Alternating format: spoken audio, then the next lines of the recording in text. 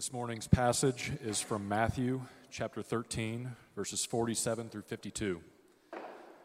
Again, that's Matthew 13, 47 through 52. Again, the kingdom of heaven is like a net that was thrown into the sea and gathered fish of every kind. When it was full, men drew it ashore and sat down and sorted the good into containers but threw away the bad. So it will be at the close of the age. The angels will come out and separate the evil from the righteous and throw them into the fiery furnace. In that place there will be weeping and gnashing of teeth. Have you understood all these things? They said to him, Yes. And he said to them, Therefore every scribe who has been trained for the kingdom of heaven is like a master of a house who brings out of his treasure what is new and what is old. This is the word of the Lord. Amen. Thank you. Good morning. Oh, we can do better. Good morning. All right, there we are. Good to see you guys. Normally, this is the lively group, but I think the 9 o'clock has you beat today, but we'll see what we can do. Try to liven it up. If you are, hopefully you have your Bibles there. Keep those open in Matthew chapter 13, if you would. We're going to get to that in just a moment. We're going to be finishing up Jesus' parables here in Matthew 13 by focusing on one big idea today. So if you're a note taker, here's the big idea. Feel free to go ahead and write this down. And we're going to kind of work everything today around this one big idea from Matthew 13. Here it is. Jesus is calling us to live with the end in mind. Jesus, our King, is calling us, his people, to live with the end in mind. With that being said, let me pray for us so that we can ask the Lord to speak to us and that we would all hear what we individually need to hear from him. So let me pray. Father, we thank you for this morning where we can gather in this place and sing praises to you. We know that you are a God that delights in hearing your people sing praises to you and give you glory, just even by being here with our presence, we're honoring you. And so, God, we would ask that in this moment that you would speak to us. We did not come here to hear a person speak. God, we came here to hear you speak to us, that you would, by your Spirit, drive your word deep into our hearts, into our minds. God, would you transform us today? May we be different people than we were when we came into this room this morning. We pray this all in Jesus' name. Amen. So I grew up loving and playing basketball. I can remember, I think I started probably around 6 years old. I began playing on the little 8-foot rims. Some of you, that's where you started out.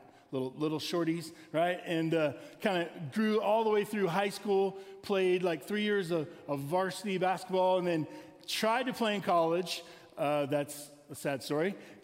Wasn't good enough to get any kind of scholarship, so I tried to do the walk-on thing, and actually was offered the opportunity to redshirt, which I'm like, practice and not playing games? No thanks. And so just that didn't work out, and by that time I had started dating the woman who was going to become my wife.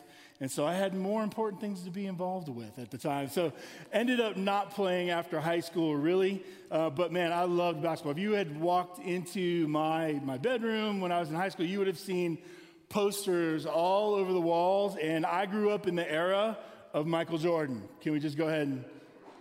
All right, awesome. There we go. I am a LeBron fan, though. I'm going to let everybody know I'm a Lakers guy. Love LeBron. Don't want to have that argument right now. But anyway, Michael was amazing. I remember when the Air Jordans, the old school Air Jordans were new school, right? And I wanted those so bad. I asked my parents to buy them for me. They checked out the price. They were $65. And they were like, $65 for basketball shoes? Now they go for multiple thousands of dollars, those original ones. But anyway, back in the day, $65, that was a lot of money for basketball shoes. So basketball was my thing growing up. But I remember, I loved everything about basketball except for conditioning, all right? Especially in high school, I played 3 years of varsity high school, so I had the same, varsity basketball, so I had the same coach for 3 years in a row, Coach Grant, all right? And I just remember him telling us at the beginning of every season, hey guys, just plan on not seeing a basketball for 2 or 3 weeks.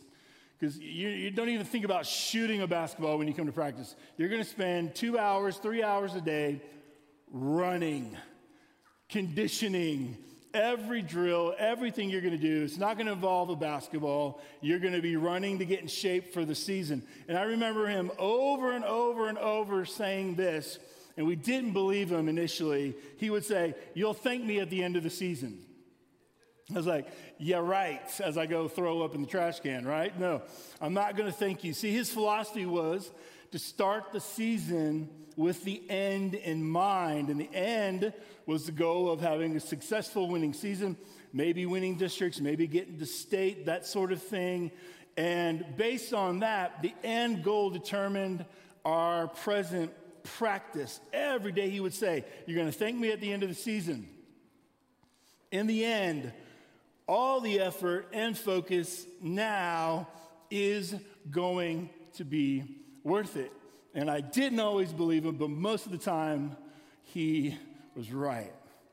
And according to Jesus, there is an end coming. We've seen that in chapter 13 with 2 different sets of parables. If you want to look back, you can go back to verse 36 through 43, where you see the parable of the wheat and the weeds. I preached on that a couple weeks ago. Today, we'll see verses 59 to 50, or 49 to 50.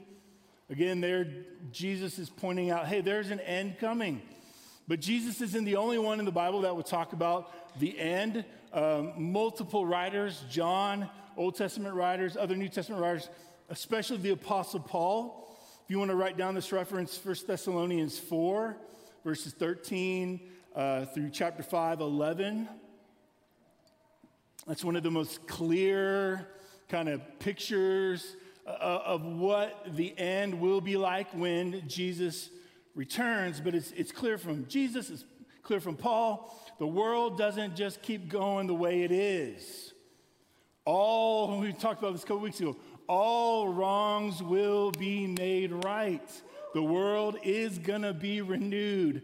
All who have faith in Christ will be resurrected and given new bodies, eternal bodies, to live with God in his newly created world forever.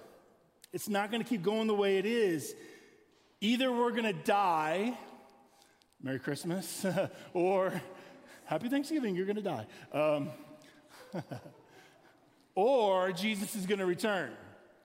Either way, things are not going to keep going the way they're going. There will be an end. And Jesus told us that so that it would affect how we live right now. Just like my coach used to say, hey, listen, I'm doing all this to you guys now. You're not going to fully understand it, but trust me, you're going to thank me in the end.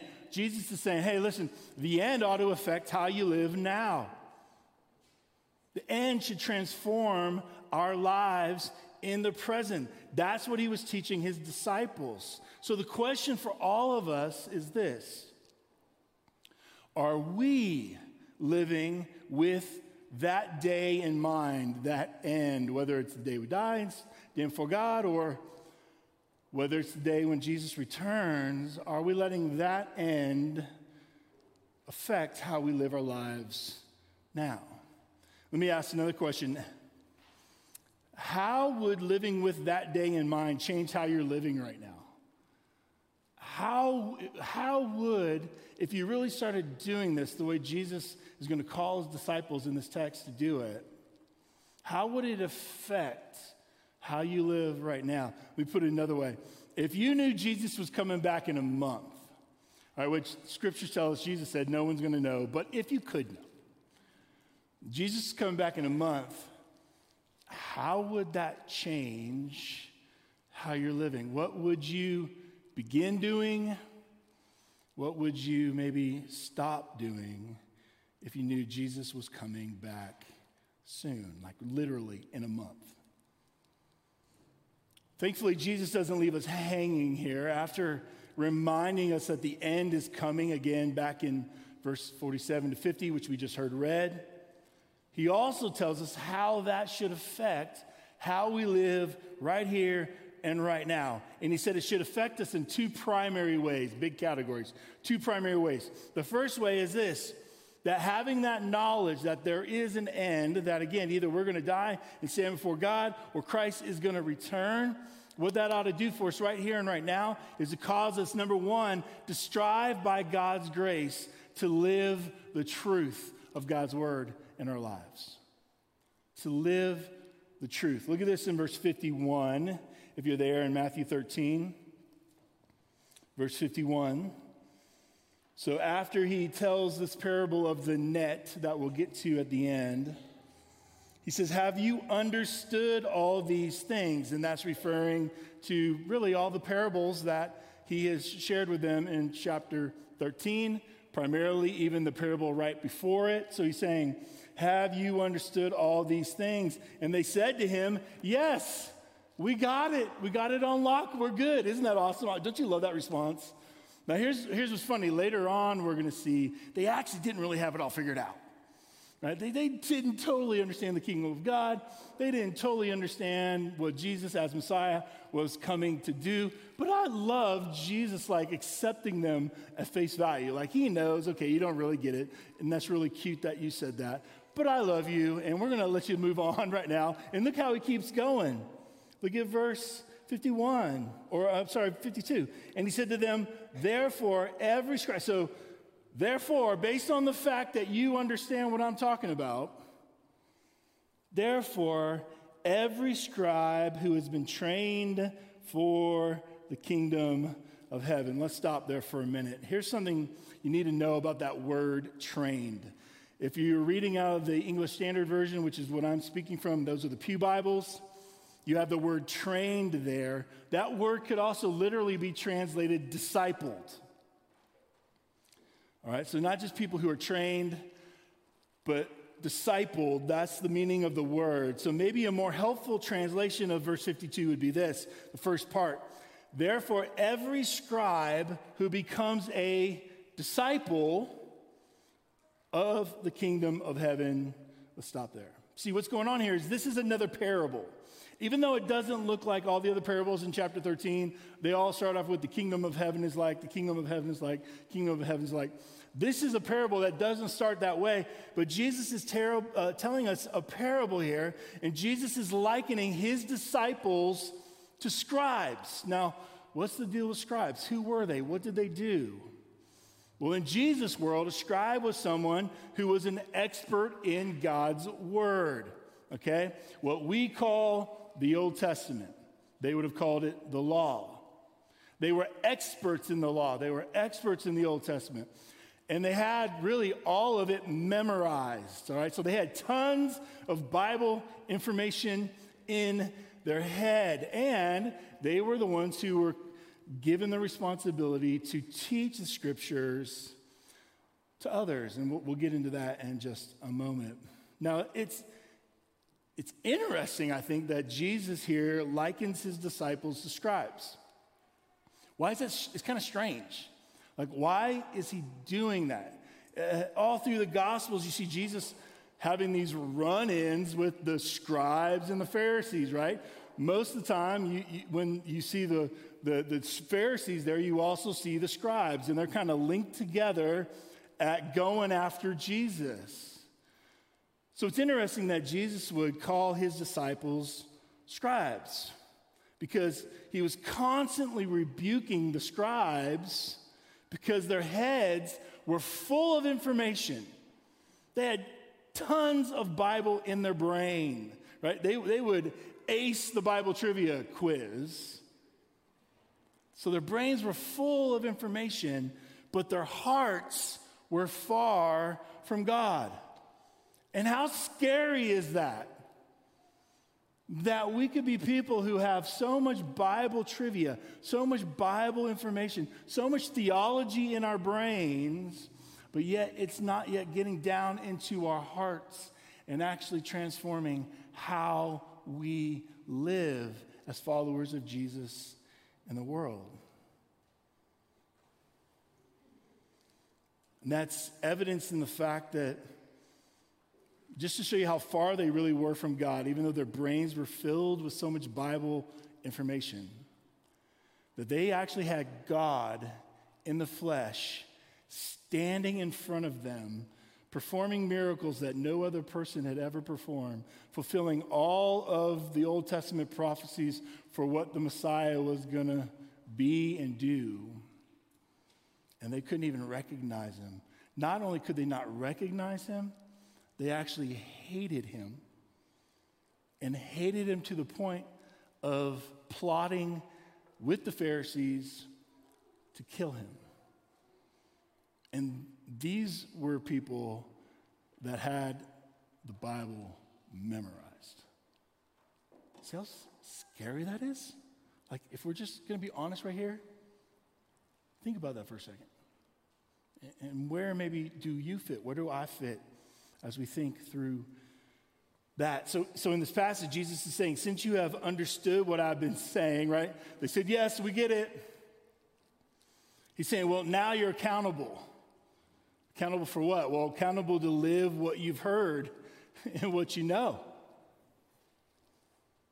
You're my scribes. And my scribes, unlike the scribes of the day, Jesus is saying, my scribes do more than fill their brains with information. Again, nothing wrong with information. Nothing wrong with knowing your Bible. Nothing wrong with knowing theology. The problem is if it just stays there, knowing, like in your mind. Jesus says, hey, my scribes do more than fill their brains with information. My scribes, my disciples are people who are transformed by my words and actually live as citizens of the kingdom of heaven here and now on earth. Why? Because they're accountable. Because they are disciples of the kingdom of heaven. They are the disciples of Jesus. And according to Jesus' half-brother James, who thought Jesus was crazy until the resurrection, right? James says in James 1, verse 22, disciples of Jesus are people who are doers of the word, not hearers only. They're people who don't just fill their brains with information, that they are people who are transformed by the information they hear from God's word. The scribes of Jesus' day were by and large people who were hearers only, and they really, at the end of the day, didn't really love God.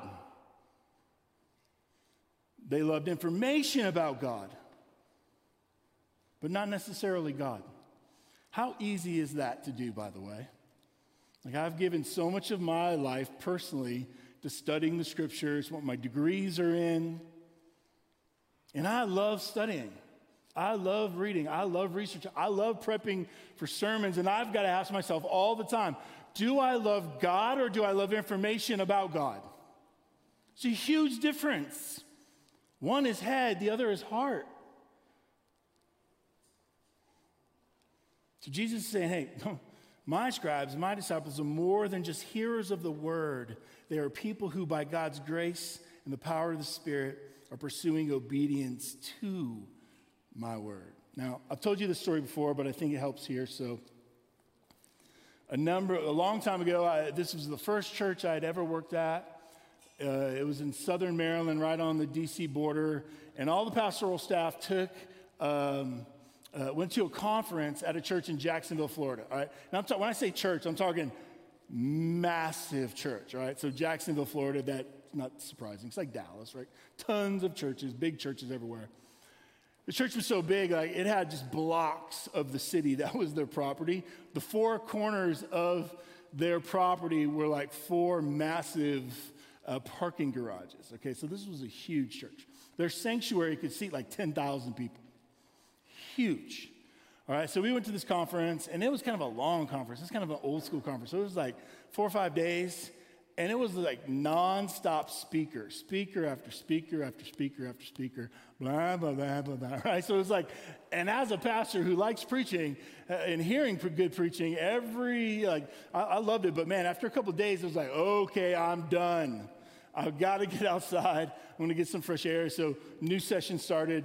I skipped out. Shh, don't tell anybody. And went out to get some fresh air. Went around behind the building. And I'm just kind of hanging out, leaning against the building, like the big sanctuary. And across the street was like an overpass. Church is right in the middle of the city. There's an overpass, lots of shade underneath. And I noticed there's a large community of people who are experiencing homelessness. And as I'm standing there and I'm watching them, seeing that, it begins to kind of stir in me a little bit. Like, man, this feels like a strange juxtaposition here. You got this massive room filled with thousands of pastors and church workers hearing sermon after sermon after sermon, hearing the word, and right outside, there's people starving. And as that stuff starts kind of swirling around in my heart and my mind, and as I'm thinking that, like I see this guy get up and walk across the street, comes over to the sidewalk that I was standing on just a little bit down from me, picks up what looked like a Ziploc bag, something in it. He opened it up, started eating what was inside. I didn't know what it was. And he started kind of walking towards me. And as he kind of walked by me, I saw what it was, all right? It was a ham sandwich with just tons of mayonnaise on it. Which, by the way, I hate mayonnaise. So that's bad enough. But it'd been, who knows how long it had been in the Ziploc bag, in the Florida sun, and humidity. And this guy's eating it like it was a delicacy. Why? Because he was starving. He was starving.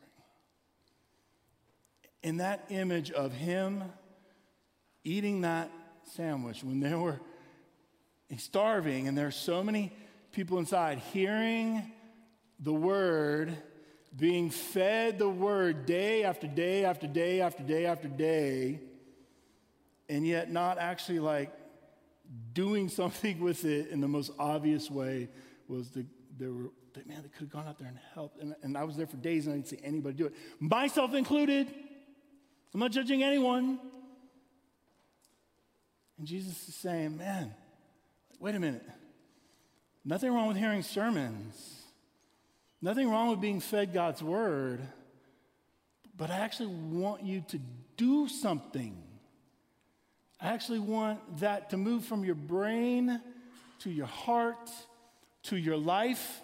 And it's almost always going to have to do with serving people, loving people tangibly.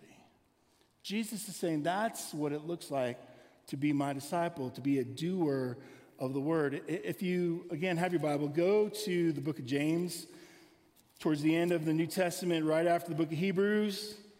We're going to read a lot of scripture today. Is that okay, Park Church? Are we okay with that? All right, good. It's good to hear. Want to make sure I was in the right church. James 1, start reading in verse 19. We'll read through 27, then move over to chapter 2. Again, James, the half-brother of Jesus, who thought Jesus was actually crazy until he was raised from the dead. Then he's like, oh, my Lord and my God, right? That's James.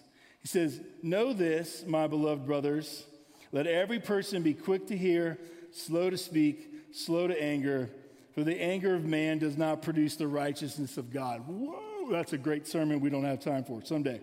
Next, 21, therefore put away all filthiness and rampant wickedness and receive with meekness the implanted word, the scriptures, the word of God that's been planted in your heart. Receive that, which is able to save your souls, but be doers of the word, verse 22, and not hearers only, because if you're not, he says you're deceiving yourself. Being a disciple, being a follower of Jesus is more than just hearing the word. It's more than just getting more information in your brain. That's important and that's good, but it's more than that. If that's where you think it stops, you're deceiving yourself, he says. For if anyone is a hearer of the word and not a doer, he's like a man who looks intently at his natural face in a mirror. For he looks at himself and goes away and at once forgets what he was like. But the one who looks into the perfect law, the scriptures, the law of liberty, and perseveres, like really gets into it and sees it, being no hearer who forgets, but a doer who acts. There it is. Not just a hearer, but a doer who acts. He will be blessed in his doing. So the blessing comes from the hearing the word and doing, not just hearing.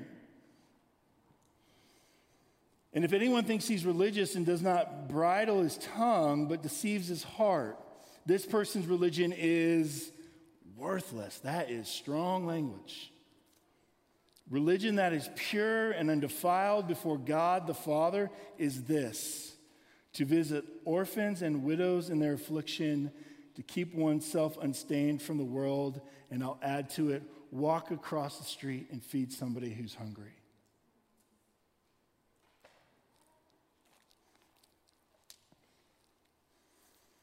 So people who are living in the present with the end in mind are people who, by God's grace, are striving to live the truth in their daily lives. If we're honest, is that true of us? Let's just be honest. Ask ourselves that. Ask for the Spirit to speak, meet you right where you are. In what ways are you doing that? In what ways are you not? Second, people who live with the end in mind are also people who strive by the grace of God to share the truth with as many people as they possibly can. The people who strive to share the truth with as many people as they possibly can. Back to Matthew 13, if you would. Matthew 13. Look at verse 52. It's kind of a weird verse. It's not found in any other Gospels, so it's a bit challenging to interpret, so I'll do the best I can and we'll apply it. Look at verse 52. And he said to them, therefore, every scribe who has been trained or been discipled for the kingdom of heaven is like a master of a house, right? So someone who owns a house, homeowner, who brings out his treasure. So brings out, think of like a container filled with treasure. So you have your house, you have like your safe, think of it kind of today. You pull the safe out. Within the safe, you're going to pull out some treasure. Brings out the treasure, what is new and what is old. Now, because he's talking about a scribe, the treasure there is God's word. And it's somebody who's willing to take it out of their mind, their heart, and share it. That's what a disciple of Jesus does. That's what a scribe of Jesus does. Now, again, remember, a scribe was someone who knew the truth of God's word, and also someone who was called to share the truth of God's word with others so that their lives could be transformed. So, what is Jesus saying in verse 52? What does he mean by this new and this old treasure? Let's go to the original context and then let's talk about us. For his original disciples, it meant that they were to understand the Old Testament or the law or what we might call the Hebrew Scriptures in light of the new that Jesus was bringing in his life and in his teaching. They were to understand and communicate that Jesus was the ultimate fulfillment of all that was taught in the Old Testament. Remember, Jesus himself said, I did not come to do away with the law. I came to fulfill the law. He himself fully obeyed all the law and brought a fuller meaning to what the law actually was teaching, which ultimately was about him. So Jesus wasn't telling them to do away with it. He was teaching them that the old and the new are both valuable and necessary for training or discipling people to live as God's people in the world. We need both old and new. Now, what does it mean for us today? It means that, but also as disciples of Jesus, we're called and commissioned by Jesus to share the good news of God's word with as many people as we possibly can. Now, why is that? Because we are people who are living with the end in mind. We remember, Jesus is coming back. I am going to stand before God. There's consequences. We are people who are called and commissioned by Jesus to be ambassadors of the good news. Those are people who share a message from the King. The last words, this is amazing, the very last words recorded in Matthew's gospel, it's in chapter 28, and maybe in 20 years we'll get there, we'll see. Matthew 28, here are the last recorded words of Jesus in Matthew's gospel. He says to his disciples, all authority in heaven and on earth has been given to me. I'm God. All authority in heaven and earth has been given to me. So go, right? So he is authorizing, he is commissioning his disciples to go out into the world with his authority and his message. Go therefore and make disciples of all nations. What do disciples do? Disciples of Jesus make disciples of Jesus among all people. How do they do that? Well, baptizing them in the name of the Father and Son and the Holy Spirit, and then teaching them. Notice this. Man, when I was growing up in church and I heard the Great Commission, it was all about going and teaching. Did you know there's more to that verse? That there's more to the Great Commission than just filling people's minds with information. Look what it says. Teaching them to observe all that I have commanded you. Teaching them to observe. What's that mean? To not just know about it, but to do it. Not to just think about it, but to live it by the power of the Spirit. Paul put it this way in 2 Corinthians chapter 5. Told you a lot of scripture. Verses 17 to 20. Paul says, therefore, if anyone is in Christ, disciple of Jesus, he is a new creation. He, she, you are a new creation in Christ. If you're a follower of Christ. Old's passed away, new's come. All this is from God. It's a gift from God. It's grace. Who through Christ reconciled us to himself and then gave us the ministry of reconciliation. You see what happens when you become a new creation in Christ?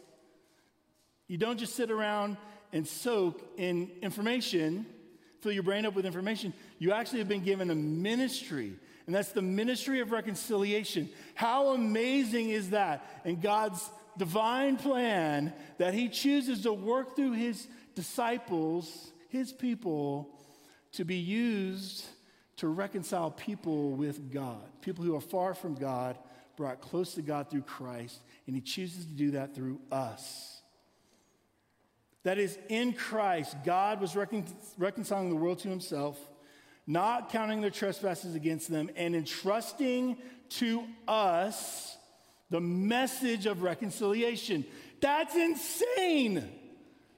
He's entrusting to us the message of reconciliation. Therefore, we are ambassadors of Christ, God making his appeal through us. And here's the appeal. We implore you on behalf of Christ, be reconciled to God. That's who we are. We're ambassadors. We're new creations. Part of being a new creation is we take the same message that God used to transform us and make us a new creation to share it with as many people as we possibly can so they can experience the love and the grace and the reconciliation of God. Amen? That's what we're called to. Not just hear the word, but share the word. Now, in just a minute, I'm going to lead us in communion and we're going to pray. But before I do that, I just want us to look at the parable of the net real quickly. You're like, wait, I thought we were going to look at that. We just totally skipped that. We're not going to skip it, I promise. Look at verse 47, this other parable in our text for the day. And this one starts off like all the other ones.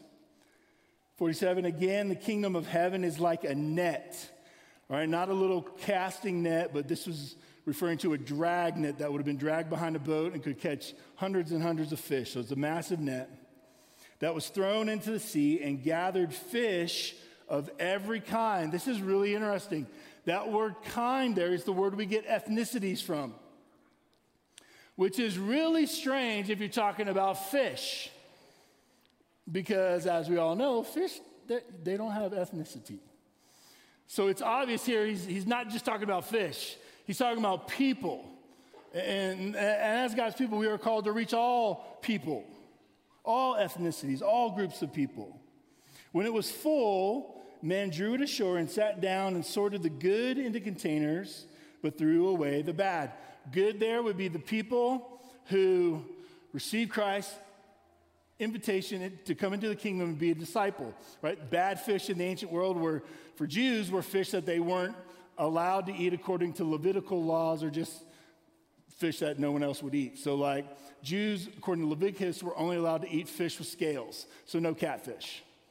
Bummer. But anyway, so that would have been considered a bad fish. It's to picture those who chose to reject Christ. And then keep going. Separate the evil from the righteous, down verse 50, and throw those bad fish, throw them into the fiery furnace. In that place, there will be weeping and gnashing of teeth. Now, the reason I didn't really spend much time on that parable today is because it's basically teaching the same thing of the parable of the wheat and the weeds from a couple weeks ago in verses 24 to 30 that I taught there. So if you want to get more detail on some of that, you can go back to our website and listen to it. However, even though Jesus is basically teaching the same thing, the parable of the wheat and the weeds is agricultural. Obviously, it's a farmer and sowing seed. But the parable of the net for today, this is fishing imagery. Both would have been very familiar to the original audience, but the image of fishing had special significance to his disciples. If you remember back, Matthew chapter 4, when Jesus is calling his first disciples to follow him. Do you remember that? So listen to Matthew 4, starting in verse 18. While walking by the Sea of Galilee, he saw two brothers. Jesus saw two brothers. Simon, who's also called Peter, and Andrew, his brother, casting a net into the sea. Oh, it sounds familiar. Sounds like our parable for today. Why were they doing that? Because they were fishermen, and that's what fishermen do. They cast a net. And he said to them, "Follow me, and I will make you fishers of people." Follow me. And here's what it looks like to follow me. You're going to be a fisher of people. You're going to share the gospel. You're going to throw the gospel net out there. And by God's grace, some people are going to be caught and brought into the kingdom of God. And their response is awesome. Immediately, they left their nets and followed him. Giving up their career, giving up their livelihood, leaving their family. It was all worth it to be a follower of Jesus Christ. You see, God's kingdom is advancing. By God's grace, people around the world every day are hearing the good news of the gospel, and they're turning to Jesus, and they're having their lives transformed by the grace of God. They're becoming new creations by the power of the Holy Spirit. And that's happening primarily through God's people understanding their calling as ambassadors of Jesus. This is how the kingdom grows. This is how people come to faith in Christ. It's primarily happening through people living with the end in mind, knowing that eternity is real. There's a heaven and there's a hell, and that really compels them. That reality compels them to share the good news of the gospel with as many people as they possibly can. Why? Why is this so important? Because God doesn't just ordain the ends, meaning seeing the kingdom expand and people brought into a loving relationship with God. He doesn't just ordain that. He also ordains the means to that end. And the means to that end are disciples of Jesus living with the end in mind, compelled to share the good news of the gospel with as many people as they possibly can until they die or they see Jesus face to face or Jesus returns.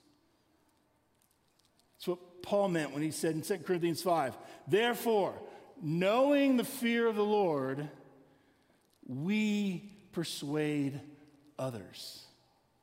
For it is the love of Christ that drives us, because we have concluded this, that one has died for all, therefore all have died.